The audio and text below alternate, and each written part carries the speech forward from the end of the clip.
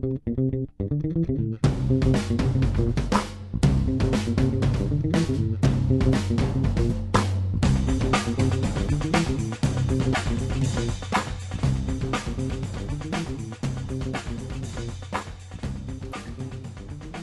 there, it's Gary Parrish. It's Wednesday, January 11th. Welcome back to the Eye on College Basketball Podcast. I got Matt Norlander with me, and it was an interesting Tuesday night of college basketball. We had 3 top 15 matchups, right? So on the schedule, it looked great. And then the games started, and they were all lopsided blowouts. West Virginia destroyed Baylor. Florida State destroyed Duke. Villanova destroyed Xavier. Norlander, of those 3 top 15 matchups, which, if any, was the biggest surprise to you? Man. I think Baylor going down as significantly as it did was probably the biggest surprise. Now, I thought Baylor would lose, thought Duke would lose, and thought Xavier would lose. Those were all 3 underdogs as it was. West Virginia, and I'm in the process of writing something that people listening to this podcast at this moment, you can probably check out at cbssports.com, or if you bring up the app on your phone and whatnot, it'll probably be live by the time you get to it. But West Virginia being able to do what it does best, turn Baylor over, I believe, 29 times, which was the most turnovers for a game for Baylor since 99. It was really impressive. And what I thought, GP, was in the way that West Virginia won, and if you want to get to Baylor real quick, we can too. But the way that West Virginia won, in the style that it did, a national TV game against the number 1 ranked team in the country, and the way that Florida State, although that game was not on national TV, you had to watch it on your computer if you had the portal to ESPN3, or if you lived locally in the area. But the way that Florida State so definitively beat Duke, my kind of broad takeaway from the night was those are 2 teams that have had really good seasons so far. We've talked about them here and there on the podcast, certainly West Virginia more than Florida State, but they get wins over highly ranked teams in big spots. Granted, they were both at home, but to me it further legitimized both teams, and I know that you hit on Florida State specifically as a potential Final Four threat last week in a column that you wrote. But now even more so when you get the Duke win, which isn't as impressive, by the way, as winning at Virginia, which Florida State's already done, but still, like, you get that win. Florida State's in the midst of playing 6 ranked teams in a row. They're 3-0 against those first 3 teams: Virginia Tech, and Duke. So with both of those victories, to me, it just established, hey, on a year in year out basis, we don't expect West Virginia and Florida State to be top 10 quality. But those wins last night went a long way to really establishing that fact, especially for here in January. They're becoming very interesting stories. No question. And, big night for Florida State, big night for West Virginia. Oddly, Temple beat both of those teams back in November, which is just like, what? How did you look back? Even in the moment, you looked at that and went, how did that happen? But, like, certainly looking back on it, it makes even less sense. Florida State, look at these last 3 games. You go to Virginia and win. Like, who else is going to do that this year? West Virginia. West Virginia already has, right? But like, it's reasonable to say nobody else might do that the rest of the season, right? Then you hammer the Virginia Tech team that hammered Duke, and then you hammer Duke, and so of the top 15 matchups last night, the 3 teams that I thought would win them all won them. And I was taking the home teams in every one: Villanova, Florida State, and West Virginia. But I didn't expect them to be as lopsided as they were, especially the Florida State Duke game, because that was, I think at tip off, maybe Florida State was a 2-point favorite. I mean, it was basically a coin flip game, and they beat them badly. And then I wasn't that surprised with what happened to Baylor. I didn't expect them to lose by that significant of a margin, but I if you'd have told me beforehand they're going to lose by double digits, like we talked about Monday, literally everybody in the country would be an underdog at West Virginia at this moment. And you get into that building with that number 1 beside your name, and they're just making you incredibly uncomfortable with the style of play. You start doing things uncharacteristically of the season to date. Like, I wasn't shocked that one could get away from them the way it got away from them. but Duke getting overwhelmed was a little surprising to me, and Xavier just not showing up at all. Also a little surprising to me. Although if you start really closely examining Xavier's resume to date, there's not much there. They were a preseason top 10 team, and they're 13-3, so they're still ranked, and they should be ranked. I mean, that's the top 25 team, but they're 1-2, I think, against ranked opponents at this point. They beat Clemson early on a neutral, but they got blown out by Baylor, and then they get blown out by Villanova. The other loss is a Colorado loss, and they don't have any other top 40 wins outside of the Clemson win. Like, that team hasn't been very good this year for whatever reason. Now, they're just getting Miles Davis back, and perhaps that'll be something that makes them look a little more like they looked like last season. But, they returned a lot of great pieces from a really good team, but this team hasn't been a really good team this year. I think the Miles Davis inclusion will change Xavier for the better in what they can do and what Matt can throw out there, because I think Davis is a good piece in terms of opening up Xavier's offense, giving them a little more of a dynamic quality. Now, it was his first game back from what was essentially, a half-season suspension, and he had issues with an ex-girlfriend, and Mac sat him down for, many, many months there. An indefinite suspension that, by the way, lasted a whole hell of a long time. Xavier fans know this. Right now, they're in the midst of their toughest 3-game stretch of the entire season until they would get to, Big East tournament play, because they lost to Villanova, and they never play well at Villanova since they've gotten to the Big East. They've had issues. Then they go to Butler on Saturday, and then they get Creighton, but that game is in Cincinnati at home. But still, those are the 3 toughest teams in the league, and Xavier gets them back to back to back. If they beat Butler, they'll probably still remain ranked, and I think that would be fair. If they lose, which they'll be an underdog, so they'll be expected to lose, they'll fall out of the rankings. I still, and I know I've said this on the podcast, I still believe that Xavier can be a top 20 team. I won't sell on them just yet. Now, if they don't get out of this 3-game stretch with a win, it will be problematic, and they, if that happens, if they lose to Butler Saturday, lose to Creighton on Monday night, that's January 16th, Jerry Palm's next projected bracket after that could very easily have Xavier as a Dayton team at that point. If that, would have to look at the rest of the field, because the Clemson win's the only real one that stands out to this point. So we'll see. Circle back real quick, GP, on Duke. They didn't have Jefferson. That was, I wrote Sure. about it. That was so glaring. Giles did not have a good game, and I thought that he would actually play decently. I didn't think he'd show up and just stud out, but he did not have a good game. He was only on the floor for 10 minutes. He's still not there all the way with conditioning. He looked really nice against Boston College. I watched the tape. Granted, it's Boston College and Duke was at home. I get that, but I still saw good signs of development.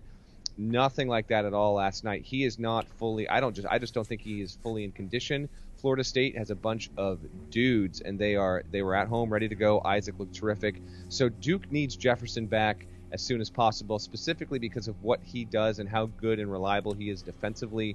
So we don't know for sure if he's going to be available. Duke's going to probably need him because they've got a road game at Louisville this weekend.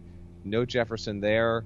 I mean, I wrote basically if they don't have Jefferson for that game, they'll probably need Tatum, Kennard, and Grayson Allen to all have really, really good shooting nights in order to steal one on the road there. So we'll see. But yeah, I mean, the Xavier one, I thought they'd get beat badly because Villanova always plays them well at home.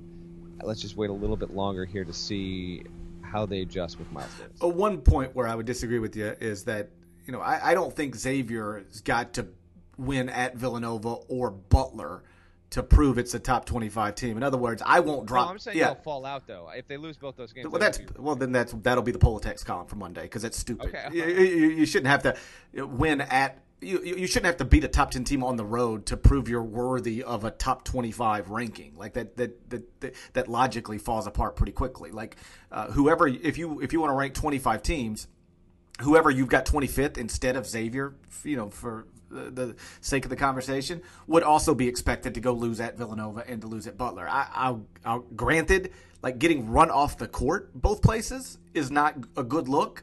But I will, unless they just lose by 30, I'll probably still have Xavier ranked in the top 25 and 1, even if they lose this weekend at Butler. But to the larger point we're both making, through 16 games, they haven't accomplished much and they haven't looked good. It's not just that they don't have quality wins outside of a neutral court win over Clemson that was basically 2 months ago. The computers don't like them either. They're not good in Sagarin. They're not top 20 in the Sagarin ratings. They're not top 20 at KenPom. It's a nice record. Just if you just look at the numbers, 13-3 on January 11th. But when you look at the substance and actually how they've played, there's just not much there. I moved Villanova back to number 1 in the top 25 and 1. You on board with that? I am, because right now Baylor was the number 1. It has a loss now. Villanova has just a loss, and Villanova's loss is better than Baylor's because I know that West Virginia would rate and does rate as a better team than Butler right now. But if you watch both of those games and you look at the totality of both teams' resumes, I think Villanova has the case to slide back to number 1. Got a tremendous road win against Purdue, have a really good win against Notre Dame team, beat Creighton on the road, winning against Xavier. To me, Villanova at 1 makes sense. I still think if you really wanted to make the case for Baylor, that's totally allowable right now in the here and now. Baylor will have... See, and I wrote about this too, GP.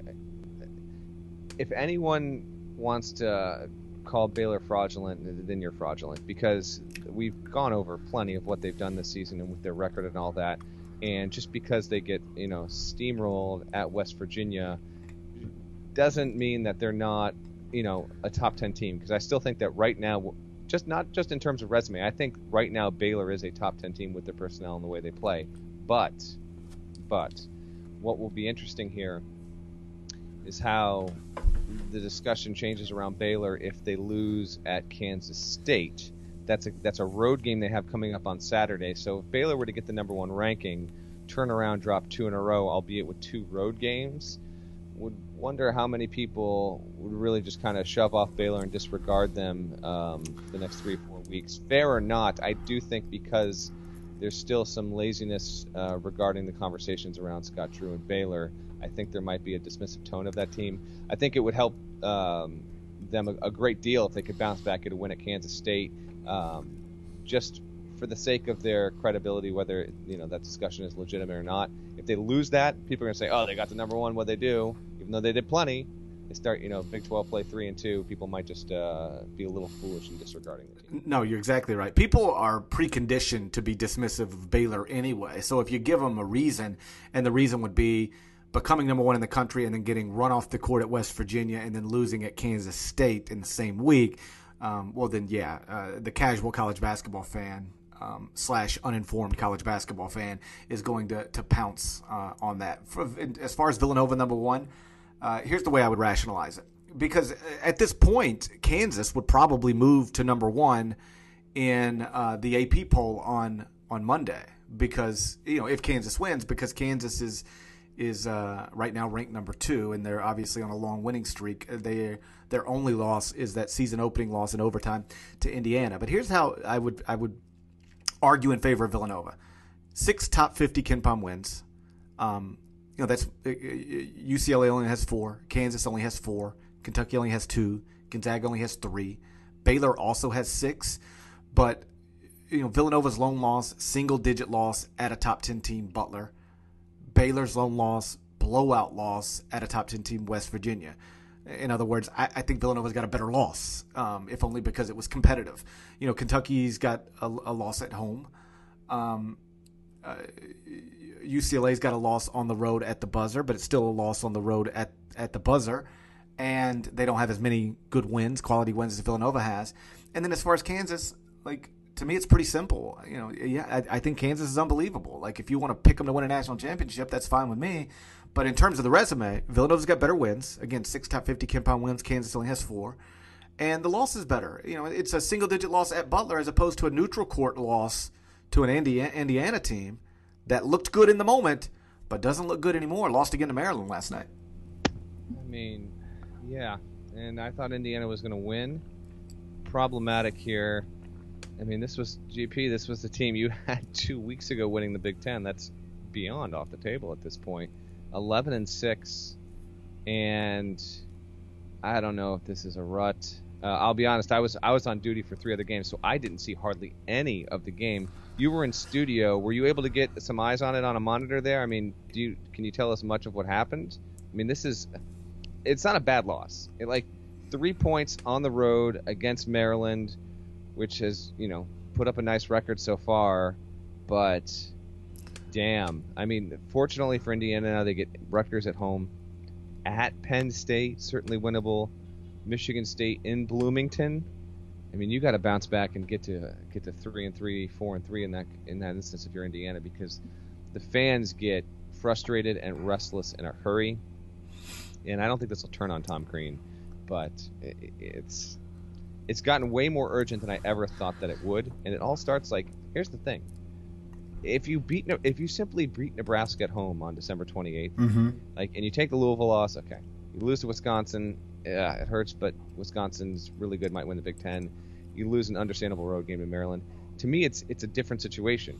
We might not even be talking really about Indiana on the podcast right now, but just simply that one loss there, and you're just way behind it in the Big Ten, and who knows if you can catch up and even, be in contention for third place. Yeah, I mean, I saw most of the Indiana-Maryland game. The truth is Indiana was favored at tip. Not only did you think they were going to win, they were projected to win by odds makers. And, I mean, they were in the game, the whole game. They were leading in the second half, and then Maryland just did what Maryland tends to do, which is somehow figure out a way to win a close game. The obvious exception to that this season being the loss to Nebraska a couple Sundays ago. But again, not a terrible loss, but it's just another loss. That's the problem for Indiana. There's nothing bad about losing at Maryland. Legitimate top 25 teams can lose at Maryland. But, when you've already taken the losses that you've taken, when you enter the building 1-2 in the Big Ten and exit at 1-3 in the Big Ten, when some people thought that you were going to win the Big Ten for the second straight season, that's a problem. And Thomas Bryant wasn't very good. He was 2 of 8 from the field, finished with 6 points, and then OG Anunoby, who was really good early in the season, is a legitimate NBA prospect and had an unbelievable dunk in the final minutes. Also not very good, 2 of 9 from the field. So when your best 2 players, or at the very least your 2 most talented players, because James Blackman I don't want to get into that debate about who's the best players at Indiana, but when your 2 most talented players, your 2 NBA players, go, I guess it was 4 of 17 from the field, you're going to have a hard time winning on the road. And that's what Thomas Bryant and OG did last night. They went 4 of 17 from the field. And so Maryland gets out of there 75-72. Let me tell you about SeatGeek. Buying tickets online for sports and concerts has been a confusing process for a long, long time. It's always been hard to find the best deal for that game or for that concert or for that show that you want to attend. And none of the older ticket sites have seemed anxious to fix that. But SeatGeek is fixing that. They've created an amazing app and a website that makes it easier than ever for fans to buy and sell tickets, for you to buy and sell tickets. It's always the first place I go when I'm trying to get tickets for a game or for a concert. It's the place Matt Norlander goes. It's the place you ought to go, because SeatGeek, they do all the work for you. They handle the price comparison for you by searching multiple ticket sites, and that ensures you're going to get the best possible deal. You're going to save time and you're going to save money. Download that app, the SeatGeek app. And when you use the promo code CollegeBB, that's CollegeBB, you're going to get a $20 rebate off your first SeatGeek purchase. So get on that. Like I said, download the SeatGeek app, purchase your tickets, use the promo code CollegeBB, and then SeatGeek is going to send you $20 after you've made your first ticket purchase. Again, the promo code CollegeBB, that's CollegeBB, that's SeatGeek, millions of tickets in one place. It would not be an Eye on College Basketball podcast if we did not focus on Grayson Allen doing something that people are talking about on social media. So let's discuss Grayson Allen doing something in a game last night that people are discussing on social media. You've seen the play at this point. Is it a deal or is it something that people are just making into a deal unfairly? I'm going to be pretty emphatic here. This is not a deal. This is caving to the worst instincts of clickbait. It reached a point where, and by the way, as far as I can tell, it was a dude named Caleb Smith tweeting out a video tagging SportsCenter, Bleacher Report, and a couple other people. That then turning into a case where, a few people latch onto it, respond to it on Twitter, share it on Twitter. It's obviously flammable. If you haven't seen the video, to me it's not much. It's Grayson Allen making a play, going out of bounds, diving for a ball, and in slow motion on the video that was shared on Twitter, you get this Zapruder-like blurry image of Allen, pushing out his arms as he's making contact with an unidentifiable Florida State coach who has since come out and felt compelled to defend Grayson Allen by way of, on Twitter he posted, a note that he screen grabbed and all that stuff. As of the recording of this podcast, we have not published anything on CBSSports.com about it. Well, that's going to change because we've already got a note from our editor. There we go. So, and I don't have that note up in front of me. That will since change. To me, it's not a thing, but now it's clearly catching enough momentum where it is a thing. This just goes to anything and everything Grayson Allen does is just scrutinized, replayed, discussed. I don't think it's anything, but clearly, we have just reached a point that any bodily contact that's not a completely 100% natural college basketball play is going to be reviewed, shared on Twitter, vined out, videoed out. It's getting a little exhausting, but I guess here we are. Yeah, I mean, listen, I saw it last night and saw it on social media, and I even had friends text message me about it. I had a coach text message me about it, like, what is Grayson Allen doing? And I'm just like, I see the same things you see, like his arm does make a weird movement and it sort of looks like a shove, but I mean, we really going to do this every game? The answer, of course, is yes, we are really going to do this every game that Grayson Allen plays. All of his extremities are under a microscope, and if they do anything that even looks unusual, doesn't even have to actually be unusual, just has to somewhat look unusual in super slow-mo, it's going to become a national story. And like I wrote over the weekend and said again on Monday on this podcast, he created this. This is his fault. This is self-inflicted. But is it a little ridiculous? Yes, it feels like it's a little ridiculous. And I did think it was interesting and worth noting that Dennis Gates, the Florida State assistant, did this morning publicly defend Grayson Allen and basically said, hey, like, back off. And I'm paraphrasing here, but essentially the message that the Florida State assistant sent was, I'm not going to defend the tripping stuff from a few weeks back or even from last season. But what happened last night's crazy. He didn't do anything. He was hustling. And, our lower bodies, the truth is, if it's somebody's fault, it's probably my fault. I should have probably moved a little more quickly and got out of the way. Our lower bodies collided. The hand thing's just it's nothing. Like, I'm the one on the receiving end of this. I know if the kid was taking a cheap shot at me or not. He wasn't. So, let it die. And so I thought it was, A, just good of him to do that. But B, also interesting on a very basic level. Like, no matter what you think it looks like, or no matter what our editor thinks it looks like, or no matter what the person who initially posted thinks it looks like in super slow-mo, like the guy who was on the receiving end of it says it's nothing. Says however it looks, it's not. If you think that looks dirty, it's not. And then beyond all that, you just have to use common sense. Why in the world would Grayson Allen try to shove a Florida State assistant coach? This doesn't make any sense. I'm not saying his arm didn't make what appears to be an unusual movement in super slow motion, but the idea that he was out there taking cheap shots at a random Florida State assistant in real time in a fast-paced basketball game it just defies logic. But it's a fun thing to talk about, I guess. It's amazing what this is turning into, and this, I saw it last night, and I thought, man, that's not anything. I hope this doesn't become something, because that's nothing. To me, that is nothing, specifically because the game wasn't on. And listen, I'll be honest, I've not had television on this morning, so I'm sure in real time this has been on SportsCenter and not in slow-mo. I've only seen the slow motion. Okay, so it's so hard for me to discern in slow motion that this is what Allen was doing. And the coach, Gates, felt compelled to defend Allen. Really, to me, a lot of this becoming a story was Gates making the public statement. Like, there wasn't some crusade for a Florida State assistant coach to come out with a statement about Grayson Allen making contact with him as he was falling out of bounds. So I think his response does make it more of a legitimate story, if you want to call it that. But damn, man, like, I got no problem going all in on Allen and Krzyzewski and Duke and all that stuff if he continues to exhibit, petty and unwarranted behavior on the floor.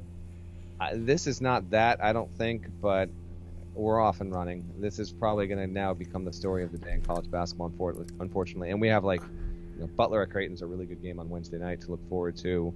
Iowa State's got an interesting one at Oklahoma State. People don't care about that. They want to look at Grayson Allen. No. They want to put him in jail. This is the thing. It is the thing. I believe we have talked about Grayson Allen on this podcast, probably for like 3 straight weeks, and for good reason, because it is what we should be talking about, given that the goal should always be to discuss things that other people are discussing or that people want to hear about it. But was it?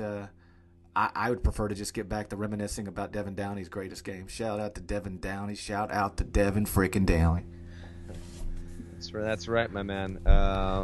Yeah, man, I got no problem making it a short one. I mean, is there anything else that you want to hit on here? Nope. Listen, Butler at Creighton's interesting. So that's the game to watch on Wednesday night. If you're unaware, it's a 9 o'clock tip. And then before we talk again on Thursday, Notre Dame, Miami.